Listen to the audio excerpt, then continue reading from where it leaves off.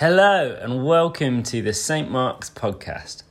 Whether you regularly join us at church on Sundays or you're joining us for the very first time, we hope that this week's talk inspires you and draws you closer to Jesus. Brilliant. Well, morning again. Welcome to St. Mark's. Great to be celebrating today with Phoebe and Ben and Emma, the gift that she is to them.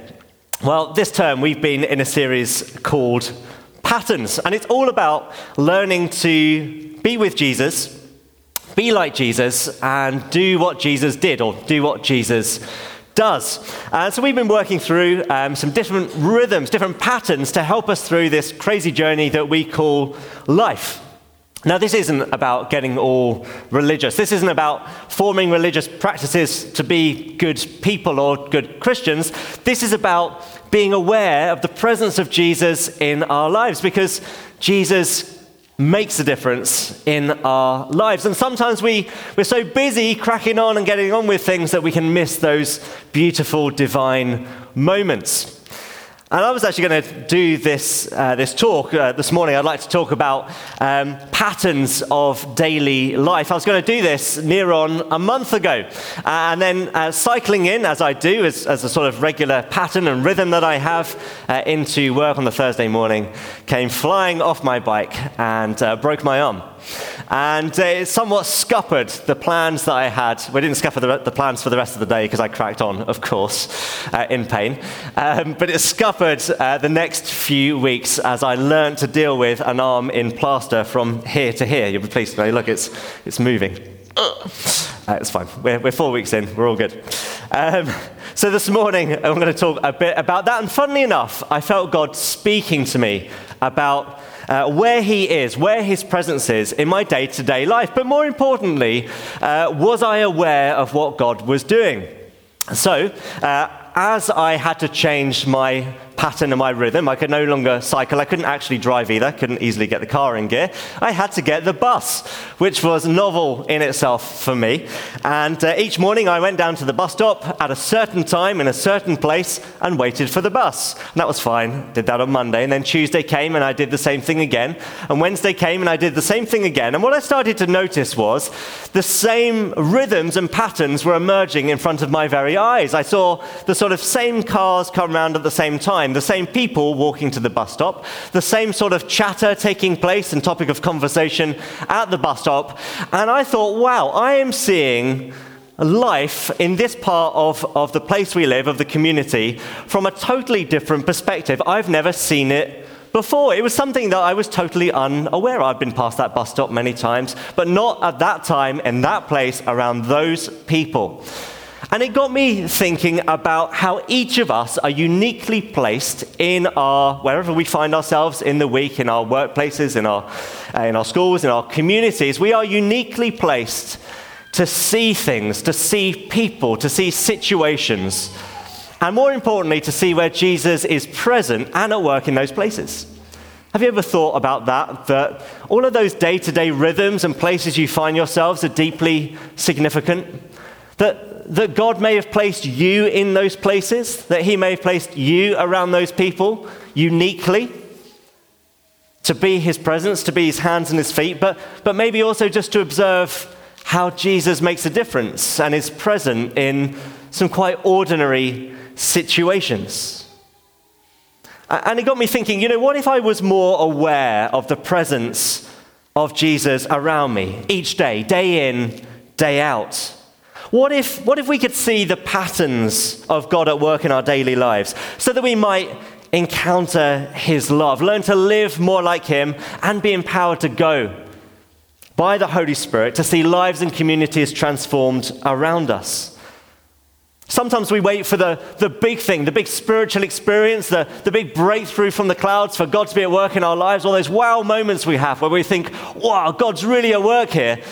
But sometimes, and I believe always actually, God is always at work, day in, day out, but we don't always notice it. Now you might be thinking, wow, Matt has such a boring life. He stands at the bus stop, he comes into work, he does a few things, he goes home again. The most exciting thing that's happened to Matt in the last 3 weeks is he fell off his bike. Maybe your life is full of everyday adventure and thrill. Maybe, I don't know, maybe you're into extreme sports. Maybe you're jet-setting around the world. Maybe you're trying to keep the paparazzi at bay because there's so much stuff going on for you.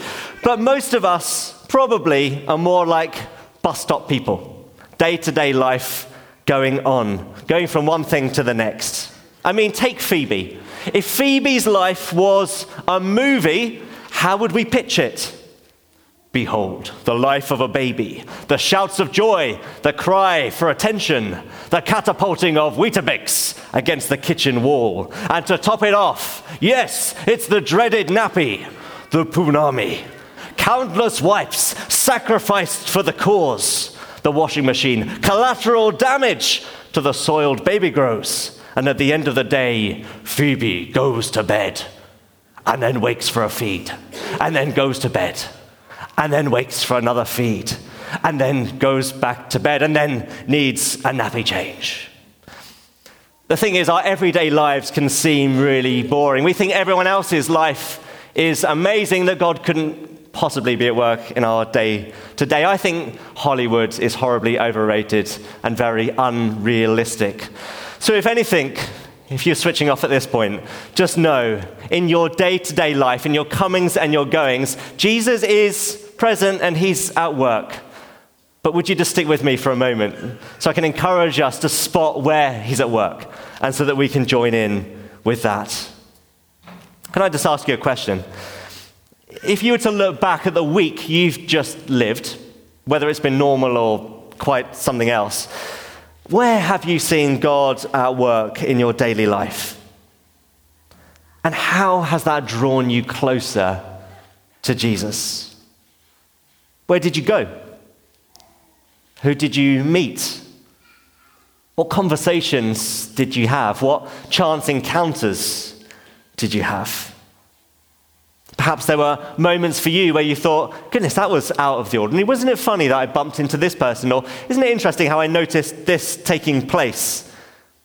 I wonder, did you get an opportunity to pray with someone? Maybe share your faith, or just give a reason for your faith in Jesus and the difference he makes? Or was it just another week racing around from one thing to another? I know that we can have those sort of weeks, but what if we notice something different? So, what can we do to become more aware of the presence of Jesus in our lives? Well, there are loads of things I could say, but I'm not going to say loads of things. But one thing I'm going to point us to is just a tool that I've found is helpful to help guide us through the week and to become more aware of God's presence. And it is called the Examine. The Examine. And it's just one tool that will help us. The Examine is not so much something we do in our lives, like, I don't know, we sometimes intentionally do a bit of Bible reading to draw closer to Jesus, or we might do a bit of prayer to help build a rhythm of spirituality in our lives and draw us closer. But the Examine is a tool that's more like an attitude of mind. It's a way of thinking, or mindfulness, we might call it. A way to reflect, a way to look back in order to go forward. So where did this idea of the Examine come from? And by the way, just in the front of your chairs, I've printed you some little Examine cards for you to take away. So do take one of those. You might find it helpful if the screen is playing up on you. But let me just tell you a little bit about the method and where it's come from. So this pattern of reflecting back in order to go forward was popularized by a fellow called Ignatius of Loyola. Ignatius, great name, by the way. If Phoebe had been a boy. Ignatius, yeah? He was born in 1491, and he served as a soldier. In fact, he wasn't just a soldier. He was more of like a knight of the realm. That was his status. And he was wounded in a battle called Pamplona in 1521. And he ended up in the battle damaging his legs. And they sort of did those sort of battlefield repairs on his legs. And when he got home, back to his palace, he wasn't overly impressed with the fix on his legs. So he spent an awful lot of time having them sort of amended, and he saw lots of physicians and trying to get his legs looking good. And it was really important he was a Basque nobleman, this knight figure. Very important that when he wore tights, his legs looked really good.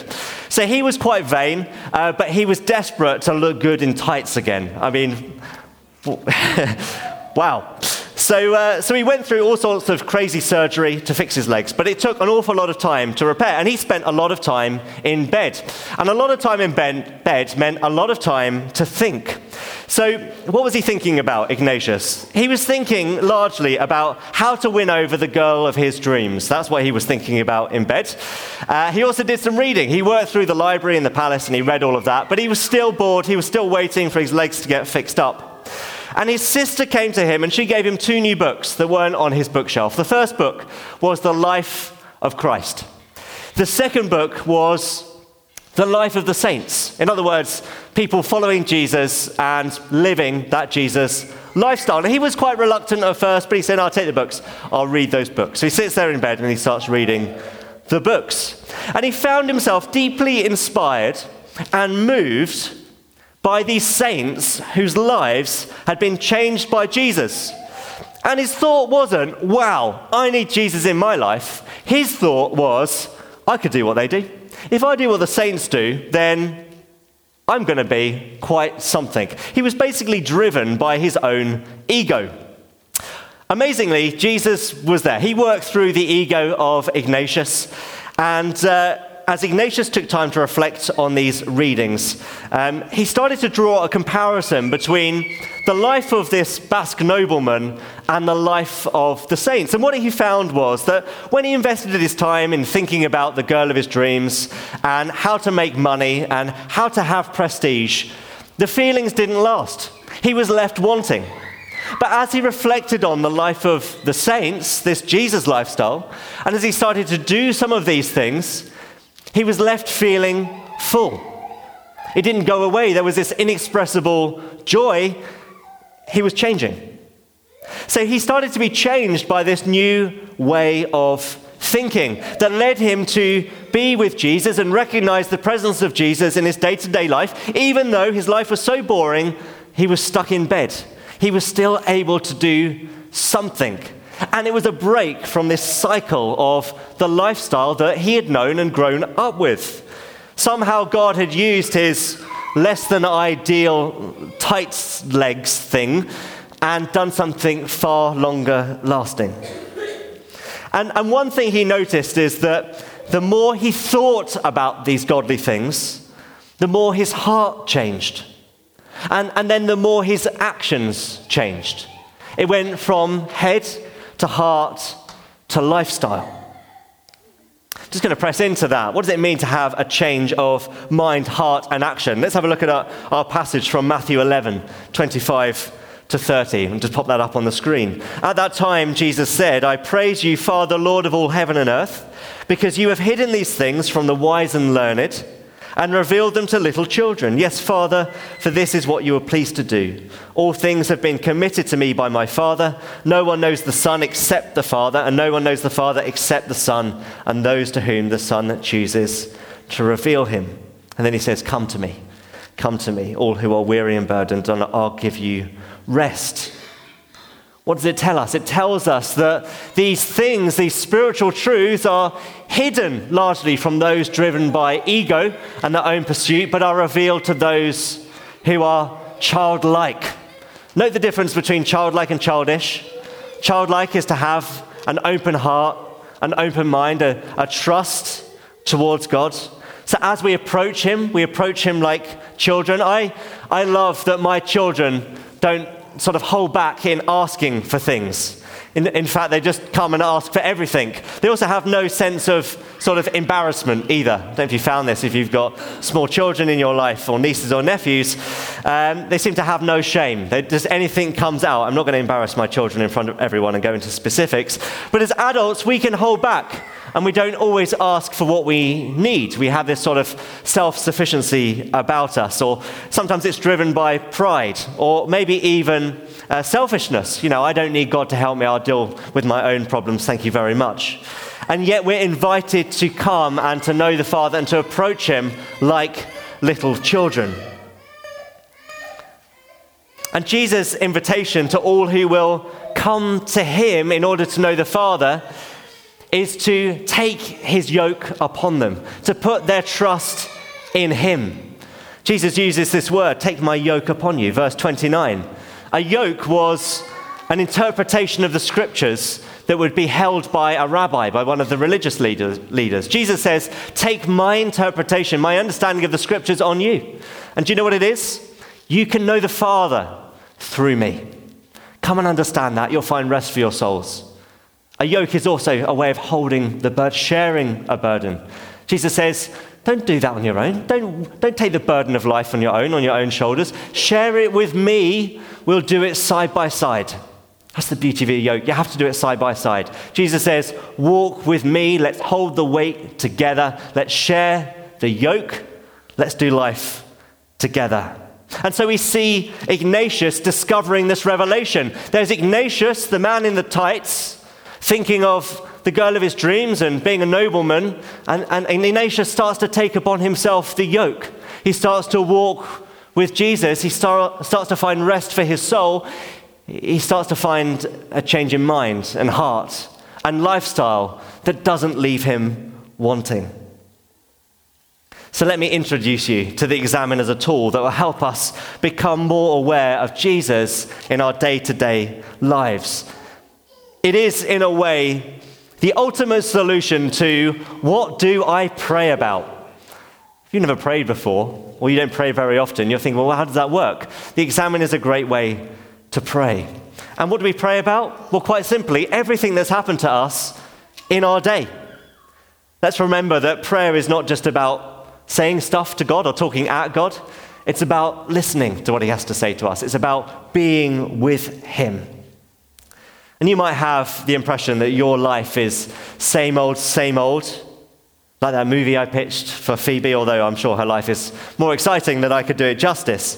Daily life is rich and meaningful. Every encounter we have, every challenge we face, every disappointment that we go through, and every delight is a place where God can be found. And we can use Ignatius's little tool here to help us look back and see where God has been at work. So in short steps, we're just going to talk about briefly. Firstly, pause, be still.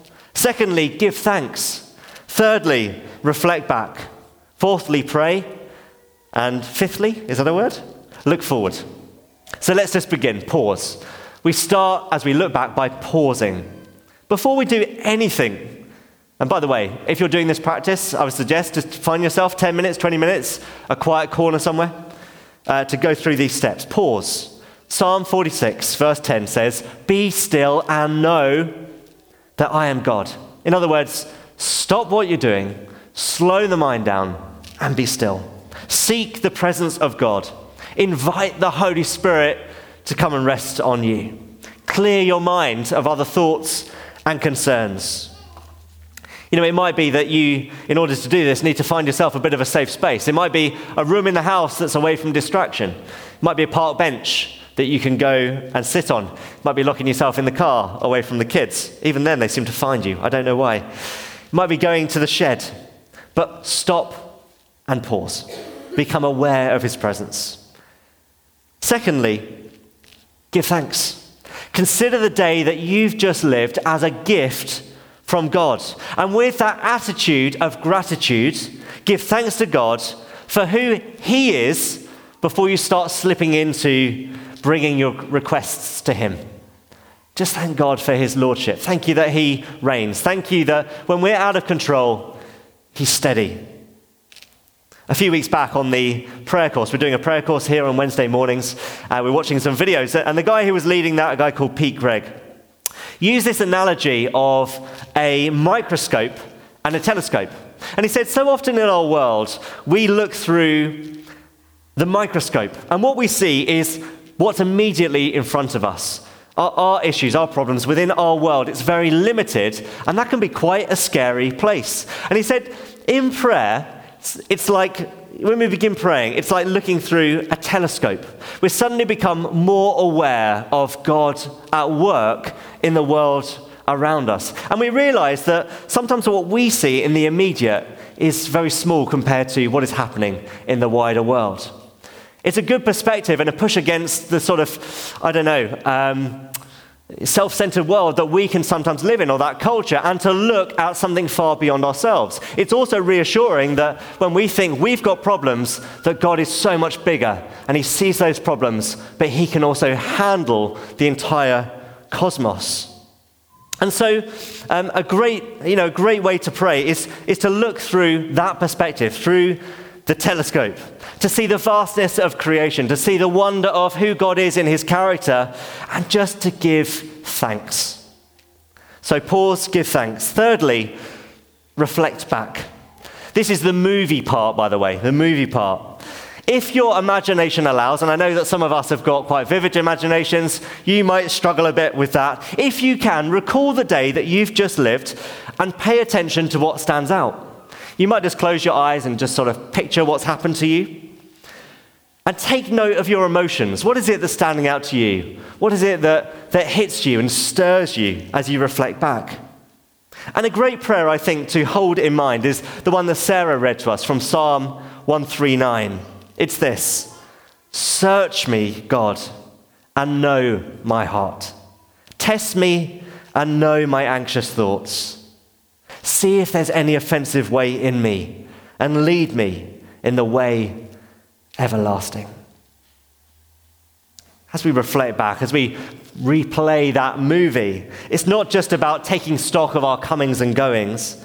It's about allowing God intimate access to our thought life, to the condition of our heart, to our intentions and our actions. And it's an incredibly vulnerable place to be, to give God access to that and to allow him to speak in grace into the most intimate parts of our lives and our intentions. It's in that place that he starts to stir the desires of our hearts and shows us the unique part that we have to play within his world, within the place we are uniquely placed. So we can reflect back and allow the Holy Spirit to highlight those things in our lives that we need to be aware of and allow those desires to be stirred. So we've got pause, give thanks, reflect back, and now pray. This is the moment, as you've looked back, pick something that stood out to you the most and pray about it. What is it that stuck out most clearly for you? What is it that's challenged you the most? What is it that got your heart racing? What made you squirm? What is it you need to face up to from the day you've just lived? And this is our opportunity to confess our shortcomings, whether it be an action, something we've done, or something we've not done. Perhaps something in our intention, something in our character that we need to allow God to change. It's allowing God to cut out the things in our lives that are offensive. It's a delicate and intimate surgery. I've got quite an old car. Every time it goes for an MOT, it seems to need welding back together. And quite often it involves cutting out rust. And when it comes to rust, unless you cut the rust out completely, it's going to come back. So you can mask over it, you can sort of scrub it off a bit, you can put some filler over it, you can respray it. It won't be long before it starts rebubbling. Because when the rust is there, it's not going away. And so it is a bit with confession. When we come to God in confession and seek his forgiveness, we resolve to allow him to cut out of us the rust, the offense, through a change in mind, heart, and lives. We call that repentance. In this time of prayer and facing up to things, we're saying to God, I'm going to allow you to do some intimate work on me and cut out the rust. Why?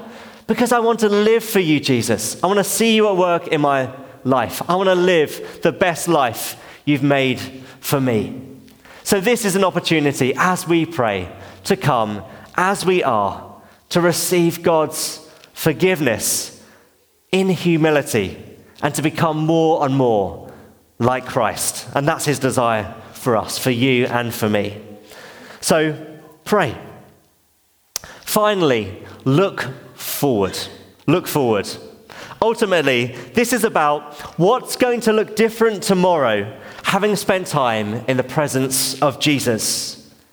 It might be that you need to now make amends. You need to make an action, do an action to make peace with someone. It might be that the next time you come across that situation, you're going to deal with it differently. Maybe it's asking someone for help or asking God for help with something. You might need help exercising patience if that's something that came up for you. It might be controlling a temper if that's something that came up for you. Whatever it is, you're not alone in that. Pick something and ask God to help you in the day ahead to live more for him, to live more like him. As we do this, as we build this rhythm, as we build this pattern, we become more like Jesus. And we get to do more of what Jesus did. But it takes time. It takes repetition. And the more we do it, the more we get to enjoy the benefits of a life with Jesus and being aware of his presence among us. But why should we do it? What's the point? Where is all of this going?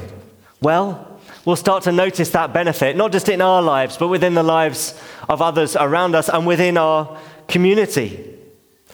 We'll start to recognize the places where God is at work. We'll start to see opportunities where Jesus is present amongst us in ordinary people, those people that you are uniquely placed to be around, particularly around the hurting and the broken, those people who need to know the presence of Jesus in their own lives. What if we all took a little more time to engage with the unlikely people that we pass day by day? It's meeting Jesus in those places that will shape our participation as we seek the transformation of society. There's not a sector, not a place that you go, not a place that you work where Jesus cannot be found and where you cannot represent him well. We want to be a people who reach children and young people. We've said that before as a church because Jesus deeply cares about them. And he cares about the stuff that they're facing up to today in their lives. All the stuff that's being thrown at them through social media, the things that come to them through the prevailing culture. We're left with a group of children and young people who are facing high anxiety, confused about their identities. Jesus cares about them. Jesus is amongst them. And so often we are too. And if we're willing to engage in our schools, be present in our youth clubs, then we'll get to see Jesus at work amongst that people group. We'll get to be those people who represent him well. And that can start right now. You know, if God has placed it on your heart to work with children and young people, we'd love to chat with you because we're meeting them day in, day out, even just through the life of the church. And you might work in that sector as well, and God has uniquely placed you to be a blessing there. Alpha, we found. And if you've not done Alpha before, just going to plug it. Get yourself signed onto Alpha. We've run Alpha here 9 times now. Alpha is such a revealing tool, I find. I saw that this week within our small group. People were just speaking so openly and vulnerably about the things that they are going through within their lives. And yet we're seeing where God is breaking through for them on just deeply personal levels. And again, what would it mean for you to be involved in Alpha? For you to be someone who can help lead someone to a place of encounter with the love of God? The more we do it, the more we see people encountering Jesus and lives being transformed. And I think we see it here within the life of the church. As God's people gathered and then scattered, godly leaders, and not just vicars, not just those within our staff team, being sent out into different locations, different vocations, different contexts to be the hands and feet of Jesus amongst your neighbors, amongst your colleagues, amongst your classmates. For some of you, you're here right now because God is planting seeds of potential in your life. He's on your case, he's speaking to you, and he's got wonderful plans and purposes for your life. There is so much potential when we can take the opportunity to stop and see the work of Jesus in our lives. And I'm just going to finish by reading again that passage from Jeremiah. Because, of course, none of this is new. It was the prophet Jeremiah who gave us inspiration just in this passage to push into new ways of thinking and living when he says this. Stand at the crossroads. I wonder what crossroads you're at today. and look, ask for the ancient paths where the good ways lie, and walk in it and find rest for your souls. If we want our daily lives to be shaped by the presence of Jesus with us, then we can. Not by doing more stuff, not by getting all religious, but by giving God permission to investigate our lives and our days and our weeks, and asking him to change us by his Holy Spirit, bit by bit, day by day, as we walk in his ways, as we practice a life of prayer and ask for the ancient paths, so that we might ultimately see lives and communities transformed. Would you like that for yourself? Why don't we ask for that now?